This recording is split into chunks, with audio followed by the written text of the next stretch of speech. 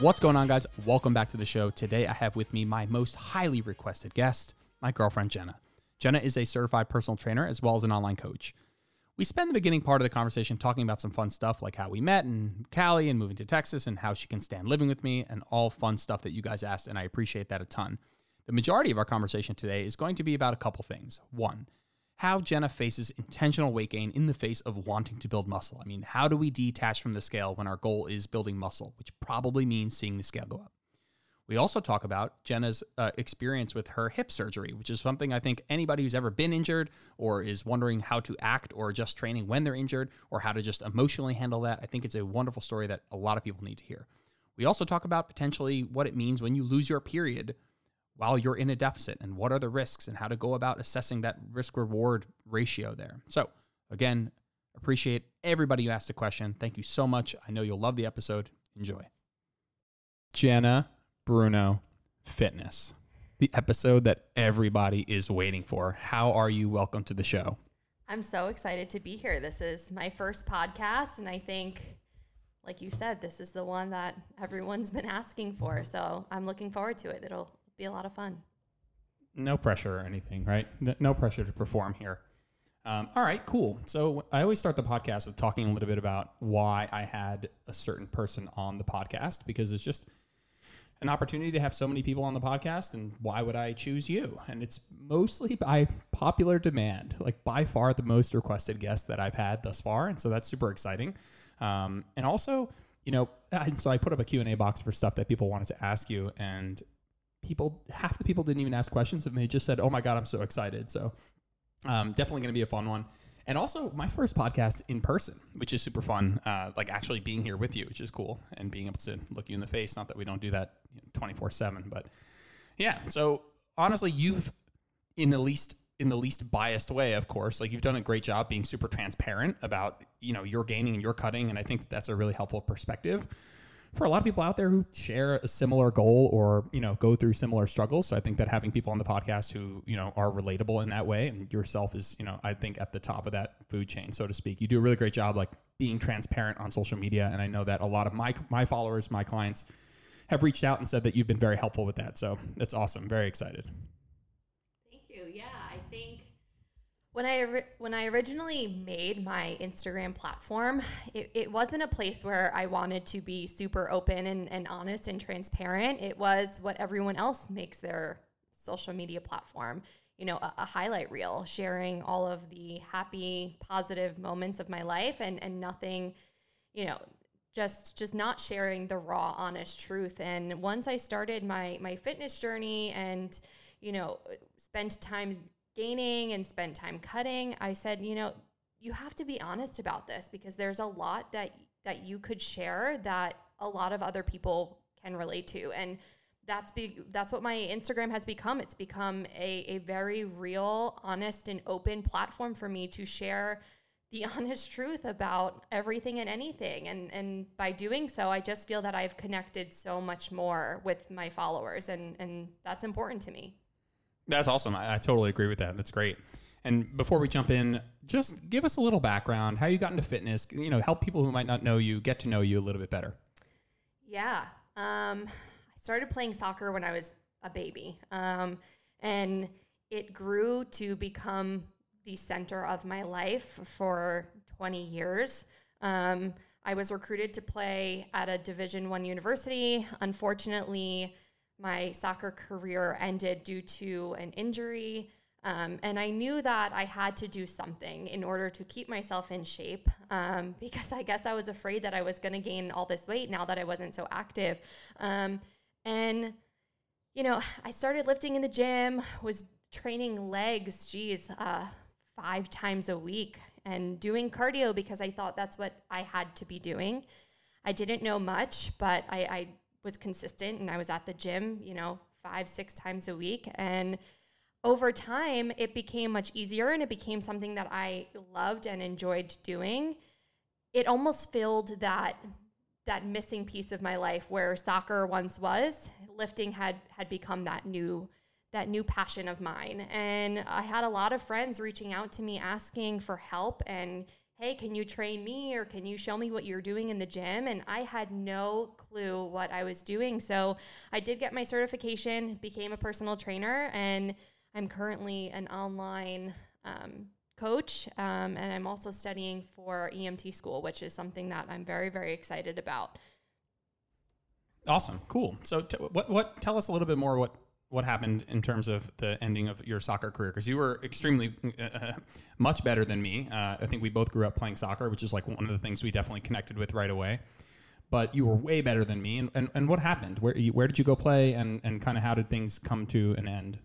Yeah, I was playing for a very competitive club team called TSF Academy. Shout out to all of my fellow TSF teammates. And through them, I was recruited to play at Sacred Heart University in Connecticut. My junior year of high school, I started experiencing some pain in my calves, and I saw a couple of doctors, and they said, you probably have shin splints, take it easy. I had one doctor, however, tell me that he felt that I had compartment syndrome. And at the time, junior year is when you get recruited, and that was just not an option for me, because in order to fix compartment syndrome, you need to have surgery. And kind of just ignored it and continued playing and dealt with the discomfort and the pain as it came.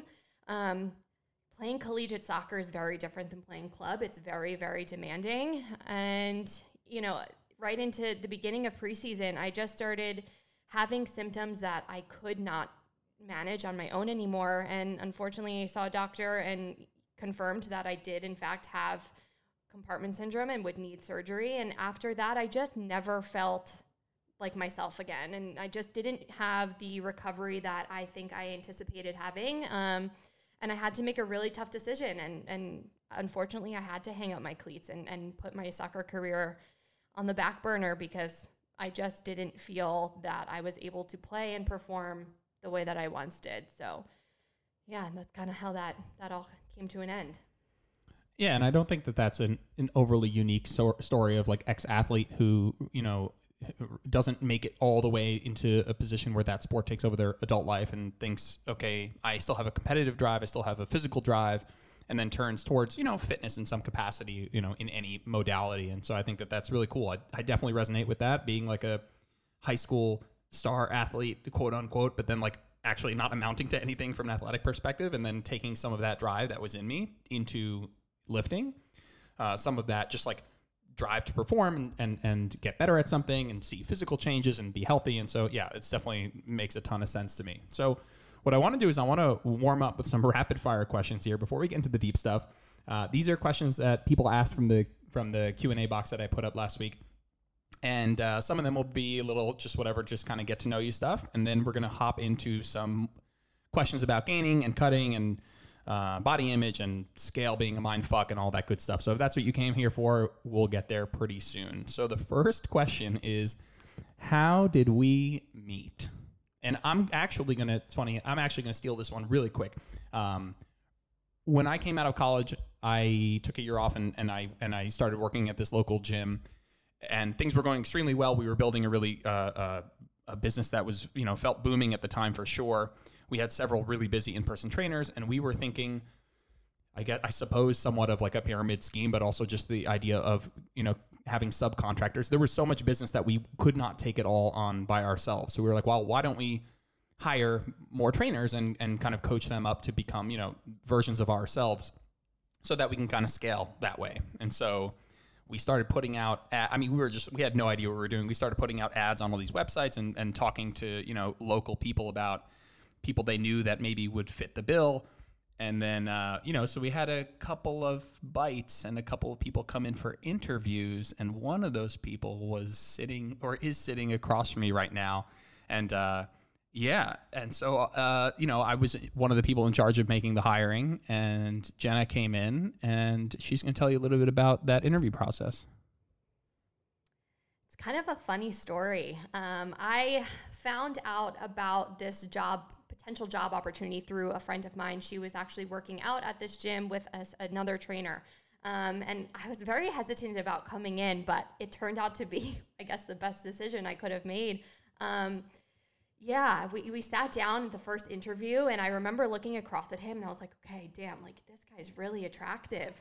And he would not look up at me from behind his laptop. He was typing away, seemed super disengaged, and I'm like, okay, well, you stand no chance because he's not even looking at you, and there's, all of 4 people in the room. But yeah, and then a couple weeks later, I was asked to shadow him for that entire week to just observe his sessions with his own clients and get a feel for how they train their clients.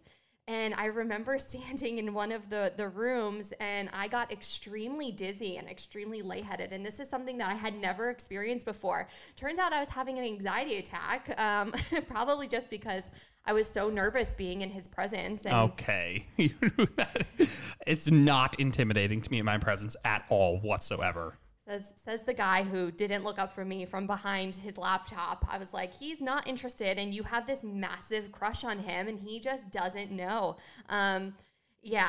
Anyway, long story short, a couple weeks later, I had asked him. The men's World Cup was happening at the time, and I knew that he was into soccer, and as you guys know, I was myself. So I just asked, hey, you like soccer, huh? And he was like, yep. And we watched one of the games together, and the rest is history. So I pat myself on the back for being the one to make the first move because I don't know. Whoa. No, you definitely did. Definitely was like trying to operate in that like boss role for the first time in my life and like try to not breach that boundary. And like, I still remember a lot of people, as people found out, that I got a lot of flack from people of it, as it was like, that's not a great decision, not very professional to have done that. Like, but it really did work out. And I can imagine that, that scenario usually doesn't work out, but 3 years later, it definitely worked out. So I'm very happy that you asked me to come over and watch soccer that day. Yeah, it's funny too, because we kept things a secret. We probably went, I don't know, 3 or 4 months where, we thought people didn't know, but little did we later found out that a lot of people did know that there was something going on between the two of us. But I think just kind of having that massive secret was kind of fun. It was fun sneaking around a little bit. Yeah, it definitely was. Okay, next question is one thing that Jordan does that you can't stand and one thing he does that makes you laugh. This is a good question. Something he does that I can't stand. He just little things like leaving the refrigerator door open or turning the sink faucet on and not turning it off or opening the cabinets and not closing the cabinets and leaving wrappers out on the counter. So little things like that. And then, he's just, I feel like, I am privileged because I get to know how funny and silly you really are. I think that's a side of you that not a lot of people know about, to the extent that I do. You are just, he's the silliest, funniest person. He makes me laugh all day long, just the things that he says, the things that he does. He's a goofball. So I laugh all day at him. Mostly when I talk in like a dog dad voice to Callie, it's like mostly Callie interactions, like me chasing her around like a pterodactyl around the house is definitely one that gets you going. Yeah. Awesome. Next question is favorite workout clothes and favorite shoes, which just to me seems like the easiest question ever, but go ahead, you answer it. We'll rapid fire these. Favorite workout clothes, Lululemon by far is my favorite for all things leggings. I have a friend of mine who just turned me on to Sweaty Betty leggings, so those are gotta be my runner-up. Athleta just for tops. Leggings don't usually fit me from Athleta. And then training shoes, Noble by far. If you've been following me long enough, you know that I am a huge fan of my Noble trainers. Yeah, it's at the point where it's like a couple of days before something where I need to get you a gift. It's like, whatever. It's like your birthday or Christmas or something. And I'm like, yeah, okay. Okay. New pair of Nobles, like easy, always a good way to go. Yeah. Cool. What do you listen to while you're lifting? Honestly, it depends on my mood and it depends on my workout. If I have a really tough leg day that I need to get through, I'll throw on some rap. I'll listen to some Drake or some old school Lil Wayne. But if it's just, if I'm feeling like I'm in a really happy mood and it's not a super strenuous workout, I'll listen to some Millennium, Midas, Griffin, the good stuff. Good stuff. Cool. All right. Favorite TV show? Ooh, honestly, anything like murder documentary, 48 Hours, 2020, yeah, 48-hour mystery, and then I've been on it's called Night Watch on A&E. It's all first responders responding to EMS calls, so definitely my favorite. I've watched more murder documentaries in the last 3 years than maybe in the last, just from quarantine, than the rest of my entire life combined. Like more, what did we watch? We watched the Ted Bundy one. Then we watched what was the other one with the guy who the community caught him or whatever? Ray something? Ray? I don't remember what that one was called. That one was fucked up though. Those are some scary shit. I don't know, like, I don't know if I would have ever watched that stuff had it not been for you, but they're pretty fucking crazy. Yeah. Cool. All right. Last one. Something that's a staple in your diet when you're cutting, and something that's a staple in your diet when you're bulking. This is a funny question. Just something that I always have in the house because it's easy and convenient and satiating when I'm in a cut. I eat the vanilla Chobani complete yogurts with half a scoop of protein powder and fresh berries. That's just my go-to, especially when I'm in a deficit. And when I'm gaining, definitely Ben & Jerry's Tonight Dough. That is just my absolute weakness. So when I'm struggling to hit those calories for the day, it's easy to pound half a pint of Ben & Jerry's. Okay, last question. We'll move to the big stuff. Is who is the mean parent and who is the nice parent to Callie? Jordan is definitely the disciplinary. I just don't have it in me. Yeah, I'm the lover and let her get away with just about everything. That's not true. You're better than you think. But yeah, it's definitely like I've brought you over to that side, and it's like there's definitely going to be moments, children in the future, supposedly, potentially, where like I know I'm going to be like, oh, you're grounded, and you're going to be like, okay, let's go shopping. Like I'll see you outside in 5. Yeah, I'm definitely gonna be the one that's like, don't tell dad. And there's gonna be a lot of don't tell dad. Yes, definitely. Yeah. Cool. All right, let's move on to the big stuff. We're all warmed up here. The first question is these are all questions that you guys asked that were in the Q&A box, and there were some really, really good ones, and we're gonna get through as many as we can right around that 45-minute mark. So first question is, what the fuck happened to your hips? And how has that whole process changed the way you view exercise or fitness or just whatever your physical pursuits?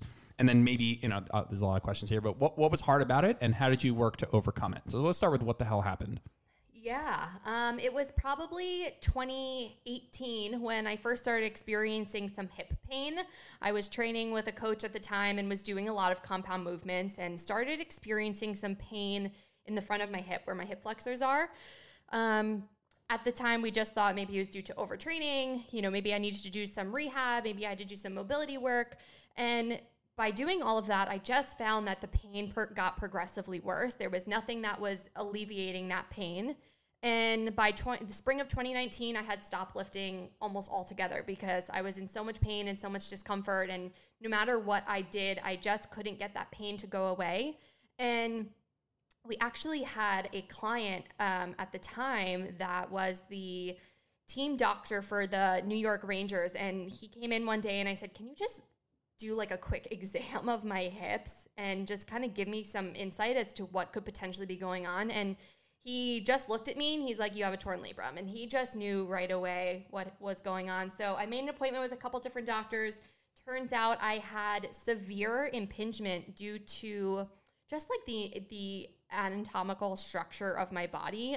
This was something that happened genetically. I had some excess bone growth on the head of my femur and my acetabulum, which is the part of your pelvis where the head of your femur fits into.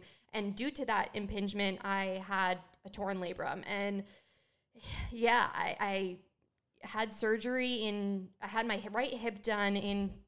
You had 2 torn labrums, right? It was on both sides. Yes, it was bilateral, meaning it was on both sides. Unfortunately, I had a torn labrum on the right and the left side.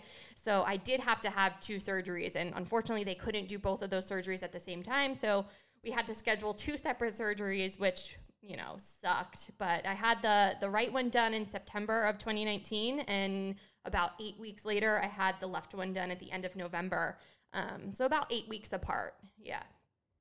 And I must say, just having watched you go through that process, like I had already known what had happened in college in terms of compartment syndrome and having the thing you loved the most be taken away from you, which it just breaks my heart for sure. And then having replaced it with lifting, and not just lifting, but being fucking strong as hell. I mean, you were super strong. You were doing a lot of powerlifting programming at that time, and then having that taken away from you, and it felt really like, not that you had a big mountain to climb, but it was going to really challenge you emotionally and like from an identity perspective. If that got taken away from you, like, who were you? And just, I know it was tough. We had some, there were sad moments for sure, but I really think you did handle that super gracefully. And, I want you to talk about in a second, but you really took control of your diet, as it was that thing that you felt you could really control at this time, while you were just like hopped up in bed or icing or whatever, and like not walking or in the, rehabbing both of those hips. But so first I want to just say, for the record, like, you did handle that extremely gracefully, and watching you go through that, when I knew how much lifting meant to you, and I knew we were fingers crossed that you were going to lift again at all, like that you were going to be able to do a squat to parallel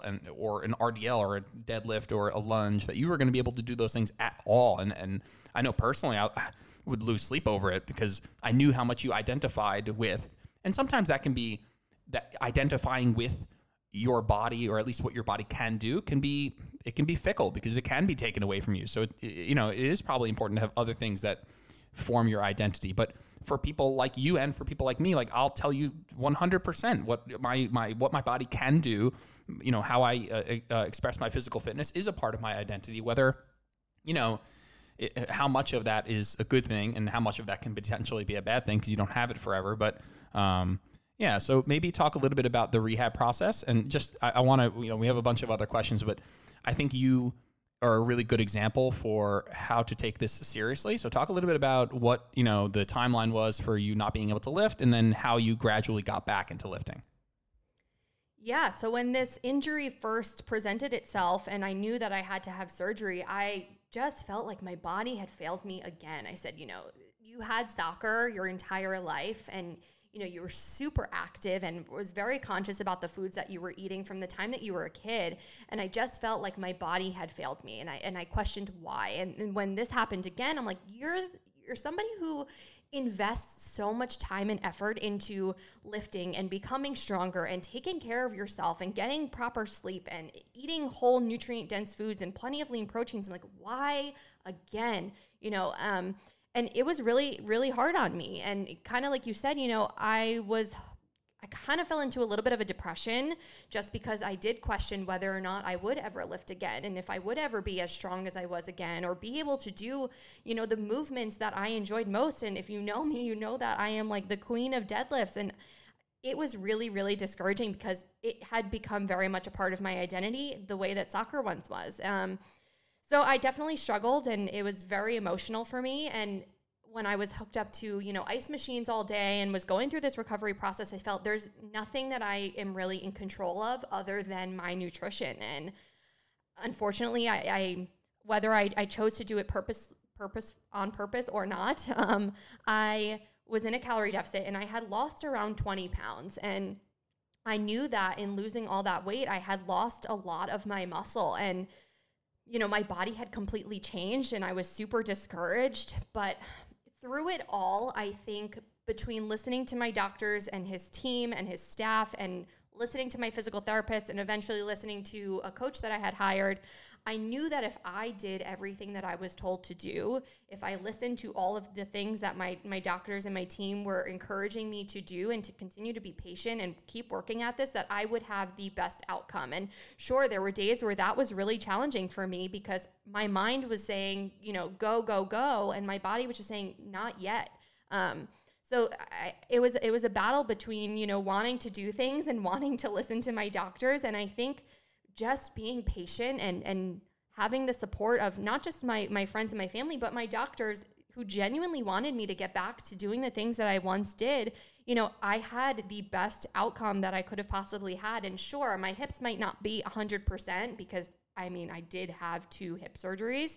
I don't think I ever anticipated that they would be 100% again, but I am back to lifting to a degree that I'm very happy with. And I think that I had such a successful outcome because I did listen to them. and I was patient, and it did take me, over a year to get back to lifting the way that I once did, but I am the strongest I have ever been in my entire life. And I don't think that I would have had this outcome if, like I said, I wasn't patient and I didn't listen to the advice of my doctors and my coaches and my physical therapists. Yeah, I watched you go through that process, and I don't know you to be an impatient person. You're not, but I know that you love and maybe identify with your body's ability to perform a little bit more than I do. So it was like I was watching it, and I was like, I wonder how this is going to go, because like you said, listening to your doctors is not easy. Like, they're always going to be more patient or want you to be more patient or be more cautious with your body than you would want to be. And so I was interested to see how that was going to go. And obviously I tried to be on that side of things of like trying to help you be a bit more cautious. But truthfully, when it came down to it, you listened to a T. You went to physical therapy for a long time. And I'm not bashing physical therapy. Physical therapy is fucking awesome. You need to do it. But there was a point where the physical therapy, got you back to operating in a way that, you didn't have a lot of pain in your hips in everyday life. But there was a gap between that and where you wanted to go, which was going back to lifting heavy and lifting often and lifting, in full ranges of motion and getting back on a platform. And so there was a little bit of a gap there. And physical therapy is amazing. You need to do it. But I feel like it is important for you to communicate to your physical therapists what your end goal is. And I think a lot of physical therapists their first step is, let's get you back to not being in pain and moving well.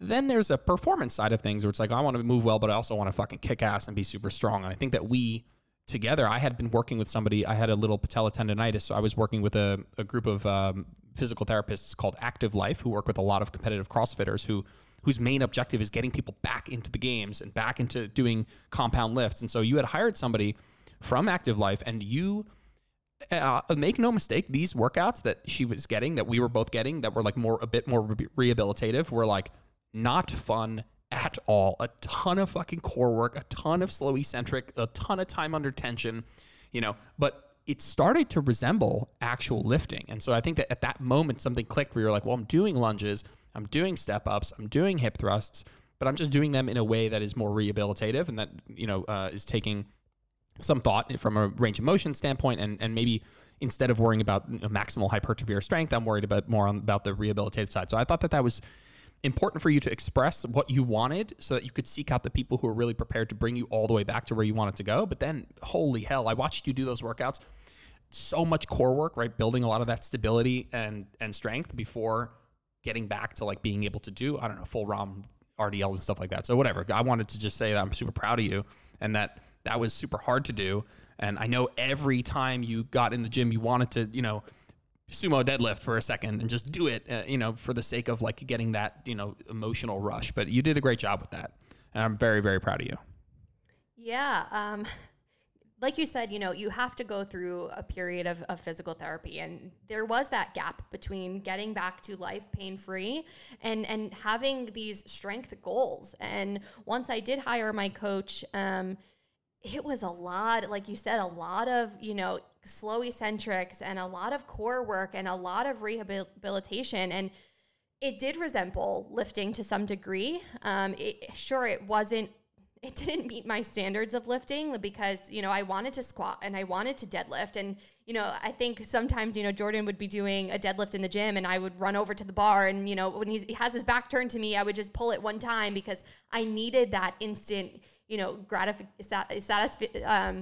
I just needed to feel that. Yeah. You're trying to tell people that that we deadlift the same weight. I see how it is. No yeah, problem. pretty much. So, let's move on to some of the diet, some of the like bulking and cutting and some of the body image stuff. And so, recently, I think both of us went through probably the most intentional gain, and we're probably currently in the midst of our most intentional cut that we've probably ever done. I think we've both done shorter, more bullshit versions, more like childish, like, oh, I'm going to bulk. And then 6 weeks later, you're like, oh, I'm going to cut. And then 2 weeks later, you're like, oh, I'm going to bulk. And wishy-washy nonsense for the first, decade of my life at least. But this time around, I thought we were very intentional about it. Gaining was very intentional, longer term. And so talk a little bit about, and I think this is the most asked question, but like, just talk a little bit about how you get past the mind fuck of the scale going up when you're in a bulk. coming out of my hip surgeries and getting back into training, I knew that I needed to build muscle and to get stronger again. And in order to do that, I had to eat. And sure, I could have done that being at maintenance, but I was so eager to get that strength and those muscles back that I knew being in an intentional surplus, I would gain that muscle and that strength back faster. And in deciding this, I knew that the number on the scale was going to go up. You're intentionally gaining. So in order to, or something that's going to happen is that the number on the scale is going to go up. But at the end of the day, you were signing up for this because you want to build muscle and you want to get stronger. So, sure, it wasn't always easy, but just because it is hard to see the number on the scale go up, I think women especially, we identify so much with the number between our toes, and we want to see the lowest number on the scale, that when you do start to see it go up, you're like, holy shit, it's scary. But I knew that the goals that I had, I needed to eat and I needed to grow and I needed to get stronger. And in order to do that, I had to be eating in a surplus. So it was definitely tough, but I couldn't be stuck in that smaller dieting mindset if I wanted to achieve my goals. And bulking isn't forever. There would come a time where I would reach the end of my bulk and would start to cut again. And I knew that once I got to that point, I would have so much muscle to show for it. So it's not forever, and the number on the scale doesn't define me. I'm so much more than that. And, it's funny, I say that the scale ain't shit, sis, but I mean, it's true. It's not shit. It isn't something that defines who I am. Yeah. Okay. So I hear a couple of things. It's like, okay, how did you deal with the mindfuck of the scale going up? And the first thing I think I hear you say is that it was voluntary and you chose to do this. This isn't something that you have to do. You did not have to do this. And when you choose something that you want to do, then you are accepting of those consequences. And if you wanted to gain muscle, and like you said, I think you said that beautifully, is that you did not have to do that. You could have probably eaten a little bit more, gotten out of your deficit, gone to maintenance, and you would have gained a good amount of muscle and some glycogen and some strength, and it would have been great. But you knew that, and you thought, okay, that's one option, or I could gain at a faster rate and gain my muscle back quicker. And that was what was most important to you. And so you chose voluntary weight gain. I just repeat that out there, guys. No one has to go into a bulk. Nobody listening to this has to go into a bulk. But if you choose that maximum rate of muscle gain is the most important thing for you right now, then you're going to have to go into a surplus, and then you're going to have to gain a little bit of weight. So the first thing I hear you say is that it was voluntary. The second thing is that it's temporary. And so you're like, I'm choosing to do this, and I'm acknowledging that it's not forever. And then the third thing is that it's goal-oriented. It's like, I'm choosing to do this, it's not forever, and I guess this kind of is some sub nature of the voluntary, but it matches up with what I say I want. And what you wanted at that moment was to, I know that people are going to hear that you lost 20 pounds when you were recovering from surgery, and they're going to be super hyped for you, but I know that you were not super hyped. And yeah, okay, some fat loss was fine, but I think when you really got down to it, you're like, holy crap, I lost a ton of muscle, and this is not what I wanted. And so in that moment, you were like, I'm going to get my muscle back as fast as possible. And this was what, gets muscle back the fastest. No matter what circumstance you're in, surplus is going to build muscle the fastest. And that was what your goal was. And so saying to yourself, I'm choosing to do this. Nobody's forcing me to do this. This is voluntary. And saying it's temporary. Yes, one day I also can go into a voluntary cutting phase or not and, quote unquote, reveal muscle. And I will say for people out there, like, just because you did one 8-week bulk does not mean you're going to cut and look drastically different. Like, I think I bulked for about 18 months, and I think you bulked for like about a year. Okay. That's going to, if you bulk for a year, then you're going to, cut down and see some visible change. I don't think that there's like this. I have a lot of people who are like, I really hope I'm going to see a big change. I'm like, how long did you cut? They're like 6 weeks. I'm like, you ain't going to see shit. But like, it's really about putting the time in and potentially being a bit uncomfortable. So I think you said that wonderfully. Next question I'd like to, these are going to be kind of sub questions of that, is like, when you're gaining the weight, like, and to me, sometimes I'm about to ask you this question, but the answer to me seems so simple, and I'm curious how you're going to phrase it. It's like, how did you deal with the fact that you were getting larger? Like the clothes might have not been fitting well, and you knew you were gaining excess body fat. Yeah, it wasn't until about, I gained intentionally for 7.5 months, and I think when I initially started gaining, I thought, okay, maybe I'll do this for 5 months. But I got to a point where I'm like, okay, I'm kind of enjoying this and I want to keep going. But around month 6, I got very uncomfortable. Like you said, my clothes weren't fitting. My leggings, which usually suck you in, I'm now like pouring out of them, and my shirts were all extremely tight, and I felt bigger and I felt uncomfortable. And sometimes, being uncomfortable and pushing that comfort zone in order to achieve your goals is something that you have to do. And for me, it was a no-brainer. I'm like, okay, you want to continue getting stronger and you want to continue building muscle. So, instead of gaining for 5 months, I was like, let's push this a little bit longer. And sure, it's uncomfortable to some degree. And it definitely, it served its purpose, but I was ready to move on after 7.5 months. But like I said, I have never been stronger. I've never had so much muscle, and for me, it was worth it. But again, like you said, you don't have to gain. You definitely don't have to. No one told me I had to do this. It was something that at the end of the day, I chose to do. Yeah, agreed. And that's the most important part, is just accepting that you don't have to do this. Now, one thing I think about, just having dealt with clients, both of us over the years, I think that you were uncomfortable even with all the skills that you have, even with a partner that is going through it with you, that totally supports you, even with the knowledge that you have, even with the level of autonomy you have over your life. But I think a lot of people are afraid to gain because they don't believe that they'll be able to cut it off, and they feel like the weight that they gain is permanent. And do you feel like going through that gain, and maybe not in the beginning when you weren't super uncomfortable, but at that moment where you're like, okay, I'm starting to get uncomfortable, but I know pushing further is what I want to do, did part of you feel comforted by the fact that you felt confident that you'd be able to cut it off, that you like to cut down again? Like, some people, I just feel like there's a lack of confidence that that fat loss is available to them, that they can even do that, and they feel like every pound that is gained is just like some permanent, accumulation of fat. Just like gaining was something that I chose to do, losing fat is something that I knew I was going to choose to do because it was important to me and it was something that I wanted to do. No one was telling me, you have to gain, and no one was telling me you have to cut either. This is a decision that I knew I wanted to make because I said, you just spent 7.5 months intentionally gaining and you're uncomfortable where you are, at the end of my gain, that I wanted to cut because I wanted to feel comfortable again. And I wanted to reveal some of those muscles that I had spent months working towards. There's Alexa. God damn it, Alexa. Alexa, stop. I lost my train of thought now. Okay, hold on. Let's move. I want to ask a couple, because I think that I think being uncomfortable is a known factor. Everyone listening to this, okay, I'm gaining more body fat than I want, even though it's voluntary, it's temporary, it's goal-oriented. We know all of that. But let's talk about the good stuff, because all too often we're like, yeah, gaining's uncomfortable. I'm gaining more body fat than I want. My clothes don't fit. And it's just like this big Debbie Downer. And I made an infographic a while back about this.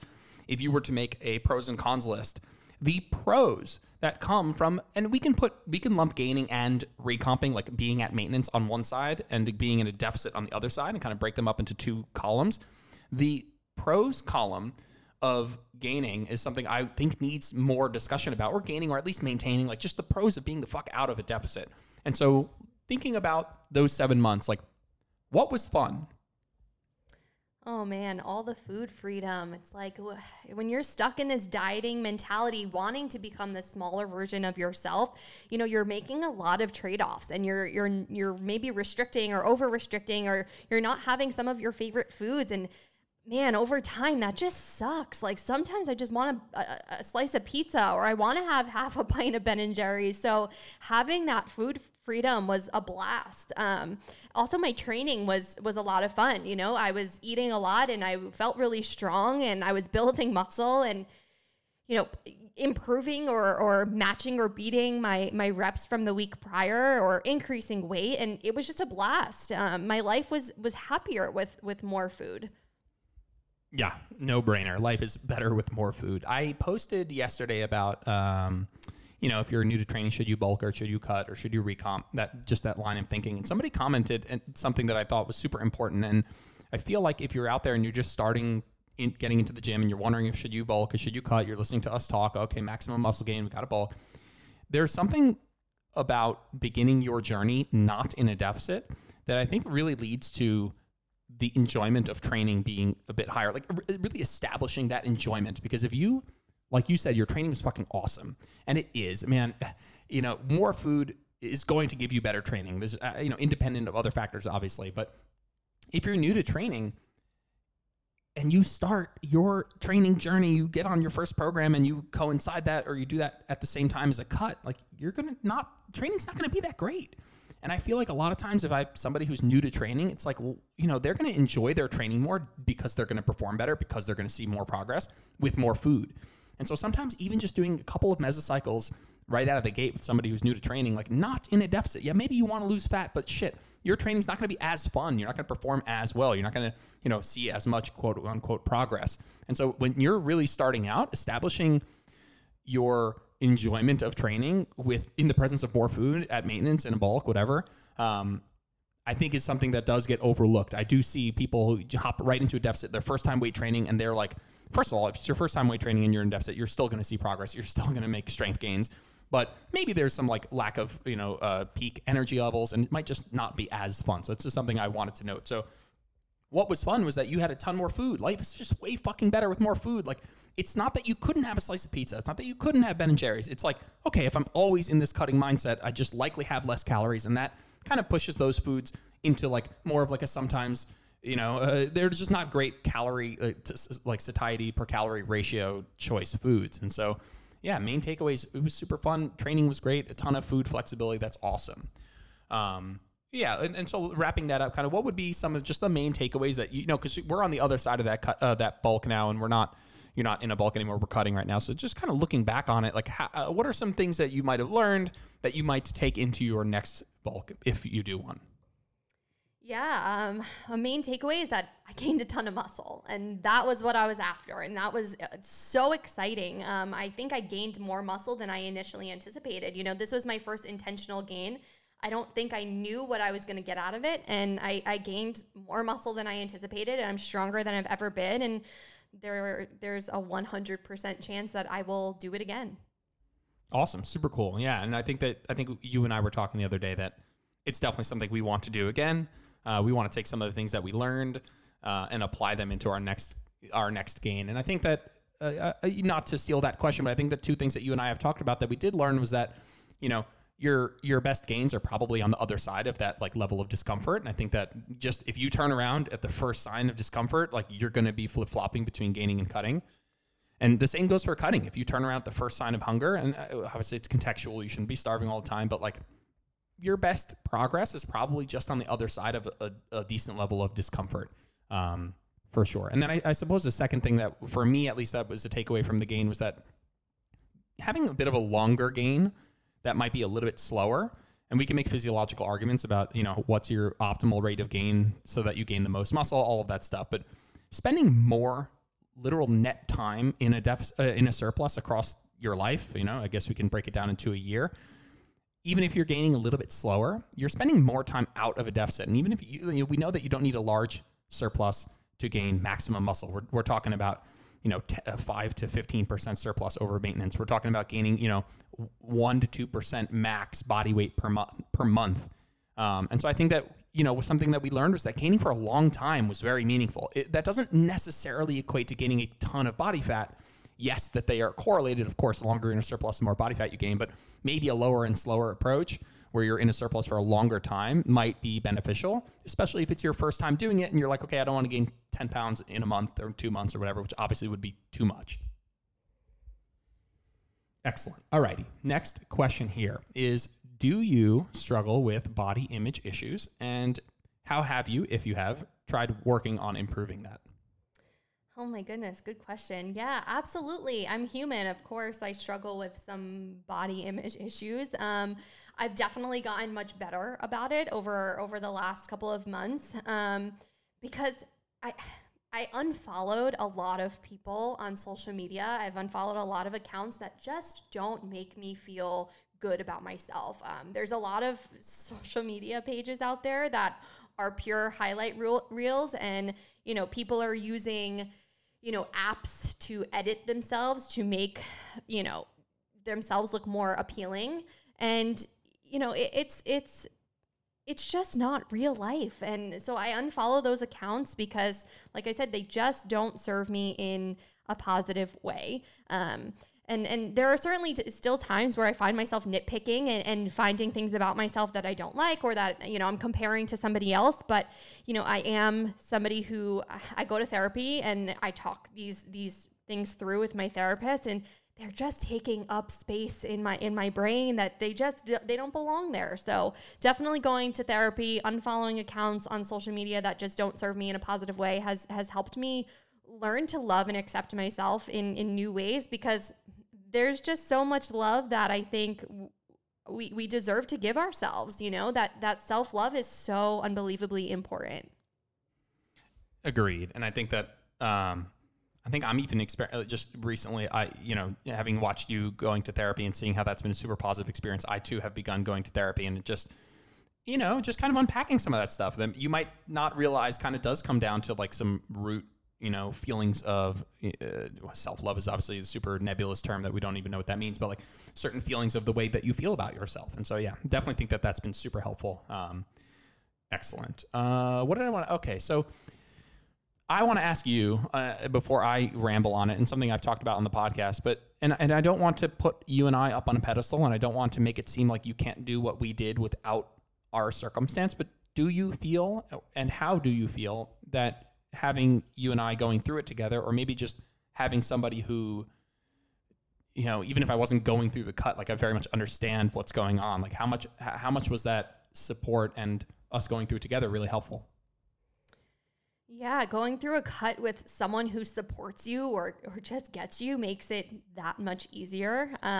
It was hard for us because we had just moved to Texas, and there's amazing taco restaurants and barbecue, and we're both in the middle of a cut, and we've decided to make those trade-offs to not go out and eat. And sure, there's been a couple of weekends where we would say, Saturday morning, okay, we're gonna go out to dinner tonight, and 5 p.m. rolls around, and I'm like, Jordan, I kind of don't want to go tonight because I don't want to have to just order, salad with chicken. I want to get tacos and I want to get barbecue. And in those moments, I make those trade-offs and I make those choices because my fat loss goals are really important to me. And, there's no judgment from you because you're going through it too and you understand. So just having the support of one another and no judgment has made, our cut so much easier.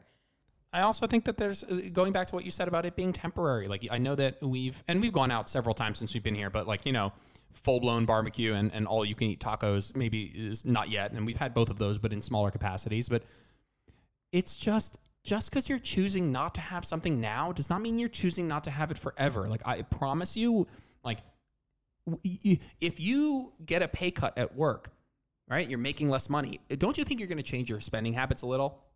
And so we have had less calories. And so when you have less calories, in my opinion, or at least personally, and I've talked about this on podcasts, like hunger is the thing that I'm just like, I don't want to deal with being hungry.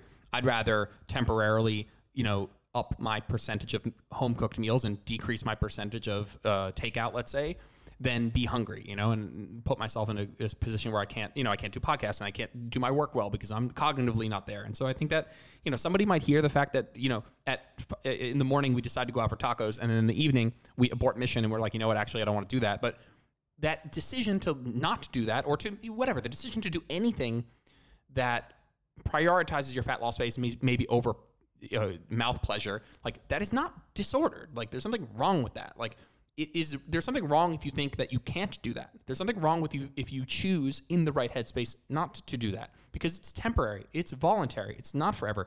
I promise you, you're going to see some serious barbecue on our stories at some point. And again, it's not that you cannot have those things. You totally can. You can have anything. You just can't have everything all the time. And so when we're in this cutting phase, we're both like, okay, let's cook a little bit more, which inherently is going to bring down the calories of your meal. And honestly, I don't know about you, but that's been super fun, actually, just from a couple's activity perspective. Like, I'm not fucking Wolfgang Puck or anything, but just the two of us getting a little bit more into cooking has been super helpful. And so maybe, if you're out there and you do or don't have a spouse or boyfriend, whatever, girlfriend that you're, really going through this with, making, if cooking more meals at home is like one of the biggest, like, non-tracking indirect ways to bring down your calories and increase your nutrition, then making that into like a, something that you guys do together. And so I think that it's not been something I haven't felt that that's been a sacrifice. I've actually felt super enjoying it a ton, going down and grilling and,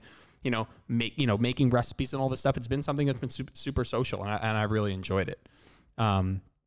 Okay, awesome. And so a lot of these questions to me come down to a very similar fundamental line of thinking. And so when I ask them, like, I can imagine what you're going to say, but how do you stay so consistent in your cut? Because I do think that you do an amazing job being transparent on your social media. And so those people probably see exactly what I see, which is a tremendous amount of consistency. Like, you're doing quote unquote wonderfully. Like, how do you stay so consistent? My goals are important to me. And first, I don't want to be in a calorie deficit a day longer than I have to. So I want to get in, I want to be consistent, I want to do the work, and I want to get out.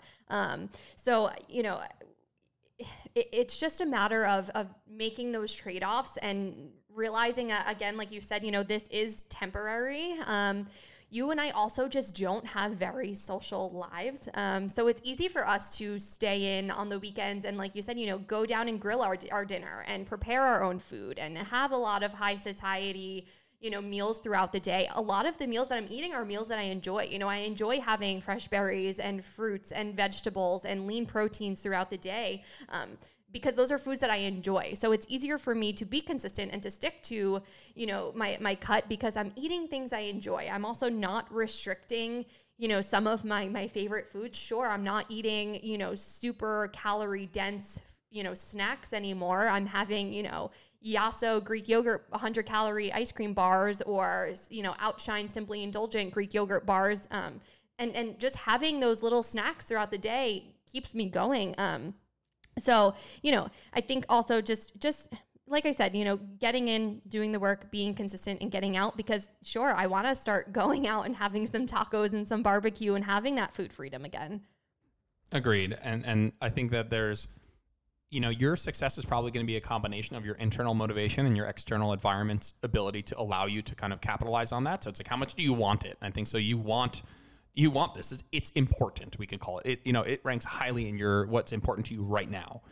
But then I also think that there's an external environment, like we talked about, having me and us having just moved here. Like, we don't freaking know anybody. And so it's not like we're like going out with friends on the weekends every weekend. So this was kind of a perfect time for us to be super adherent with low amounts of temptation. And I don't say that to discourage anybody out there who's not in that situation. I do that kind of because if you're out there and you think that fat loss is going to be easy, with your, eating out 4 times a week and going to happy hour twice and meeting your friend, keeping your normal life, like your normal life and maintenance, it's going to be hard. It's possible. It's totally possible. But we both work with clients who have essentially virtually all of them have more robust social lives than us, let's say, especially now. But it's just going to be difficult if you're refusing to make some form of a trade-off. And so I don't want you guys to hear that and be like, I can't lose weight because I don't have a spouse who does this for a living with me, and we have kids, and, I have other responsibilities. Yeah, first of all, you can do all of those things. You can cut, you can gain, you can make physical progress, but it's just going to be harder. And I just don't want anybody out there to think it's only available to people in our situation. Of course it's not, but it's going to be a little bit harder. Cool. All right, moving to our last question here. We're going to talk a little bit about amenorrhea, or losing your period during your cut, because I think you had expressed, and I'll kind of set the scene, is that, well, actually, I'm not going to set the scene. Fuck this. I don't want to talk too much. You're going to talk about kind of what has happened and what you've, a little bit about what you've told, but we're both going to preface this with the fact that we're both not doctors, and you should absolutely talk about this with your doctor. You should not be, unless the podcast has doctors on it, be taking that information at face value. So check with your physician, your gynecologist, your endocrinologist, all of those people, to decide what's best for you. So why don't we talk a little bit about having lost your cut or your period in the cut, and maybe your experience with that in the past, and kind of how you've come to making the decisions that you are currently making. When I was cutting after my hip surgery, between being in a calorie deficit, being on different pain medications, coming off of anesthesia, I did lose my period. And that was something that I had never experienced before. I've been very regular my entire life. So it did raise some red flags, and I was concerned, and I went to my doctor and we talked about it, and I had a million tests done, and everything came back perfectly fine. My doctor didn't feel that there was anything, that we had to worry or be concerned about. So I wasn't stressing about it because I had, the confirmation from my doctor that everything was fine. And then once I did, transition back out of a deficit into maintenance, was eating in a surplus, I had a very regular period every single month. So I wasn't concerned. And, I didn't lose my period this cut day one. It did take a couple of months, and I'm still not overly concerned because I've had these conversations with my doctor before, and I spend the majority of the year not in a calorie deficit. And I think because I don't spend the majority of a year in a deficit, that, there's no health concerns.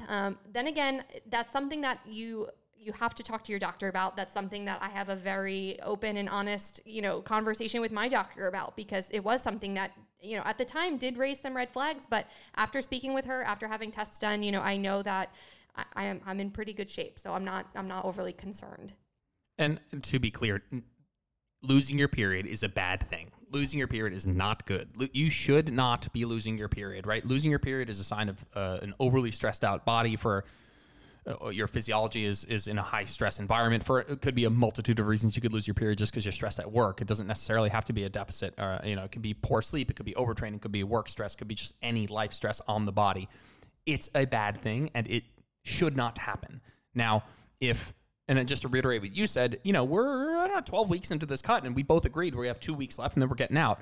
And so, for you if you lose your period, that is an absolute red flag. You should absolutely strongly consider getting out of a deficit, talking with your doctor, talking about why that might be. But I think that you are in the situation where, and again, we're not doctors. If there's someone out there who's going to have an issue with this, okay, shoot me a DM, let's talk about it. But we have 2 weeks left in a deficit that we've decided based on other external factors that really work for us. And for you to have lost your period 2 weeks ago, okay, it's not like you're going to go another 6 months and run your fucking body into the ground and lose your period for a super long time. And that's not what we're talking about here. That's a terrible idea. Losing your period is a bad thing, and continuing to push on for a long time without your period, that's also a bad thing. But for you to have had a normal period throughout most of the cut and then missed one cycle of your cut with 2 weeks to go, and for you to choose, and I think that's the context that got lost a little bit when you were discussing it. It's you had a normal period this whole time, and then you missed it for one cycle. We don't even know if that's deficit related. That could have been the move related. That could have been external environment related. And that doesn't mean we shouldn't act on that. But the fact that you're choosing to go 2 more weeks, and then because you spend, we're going to do, and I actually shout out to the Butter Your Macros, Natalie. You had just posted today of doing 1 cut per year or none, and maximum about 1 cut per year. That means that, the majority of your life is not going to be in this deficit, in this state of overly, being physiologically stressed. So we're going to spend 2 more weeks in a deficit. You're going to go back to maintenance. We're probably going to go to bulking, at the end of the summer. Everything's going to go back to normal. And it's not like you went, fucking 10 cycles with the knowledge of, having amenorrhea and having lost your period, of been oh yeah, fuck it, I'll just run myself into the ground. We're talking about 2 extra weeks. And so, yeah, okay, sorry. I just wanted that to be said because I feel like that context was missed. And I was, we had talked about some of the questions that you were getting, basically people yelling at you and guilting you and telling you were doing something stupid and harming your body. And it's okay, chill the fuck out. I'm going to go 2 more weeks in my deficit, and then I'm going to get out, and I'm going to be in a nourished physiological state, and I know that it will come back. And so I needed to go on that little rant. Cool. Excellent. Is there anything else that you wanted to talk about, Bruno Fitness? Anything else that I wanted to talk about? No, I was honored when you asked me to be on your podcast. And wow. I would have gotten lynched if I did not have you on the podcast. So as much as I wanted to, I would have gotten shanked in my sleep by followers and clients if I didn't have you on. Yeah, we've been talking about this for a while, even before we moved. People have even reached out, when are you going to be on Jordan's podcast? And I'm I don't know, when he invites me on. So yeah, this was a lot of fun. This was exciting. It was my first podcast. I guess, doing it with you helps me ease into doing it, because I do have another one coming up with somebody else next week. But yeah, it was a lot of fun. So thank you for having me on. Super, super fun. Just quickly give people a place where they can come find you, plug Instagram, whatever you want to do, and then we'll get you out of here because you got to walk Calais. Yeah, of course. You guys can find me on Instagram at JMBrunoFitness. If you ever have any questions, comments, or concerns, please reach out to me. I would love to chat with you. I'm always, open to chatting with my followers. Excellent. Thanks for coming on, JB. Talk to you guys soon. Thanks for having me. Thanks for tuning in to this episode of Where Optimal Meets Practical. If you liked the episode, it would mean the world to me if you posted a screenshot to your social media or left a 5-star review on iTunes. That stuff really helps. If you ever want to get in touch with me, just shoot me a DM on Instagram @JordanLipsFitness. I'm always around to chat. Thanks, guys. Have a good one.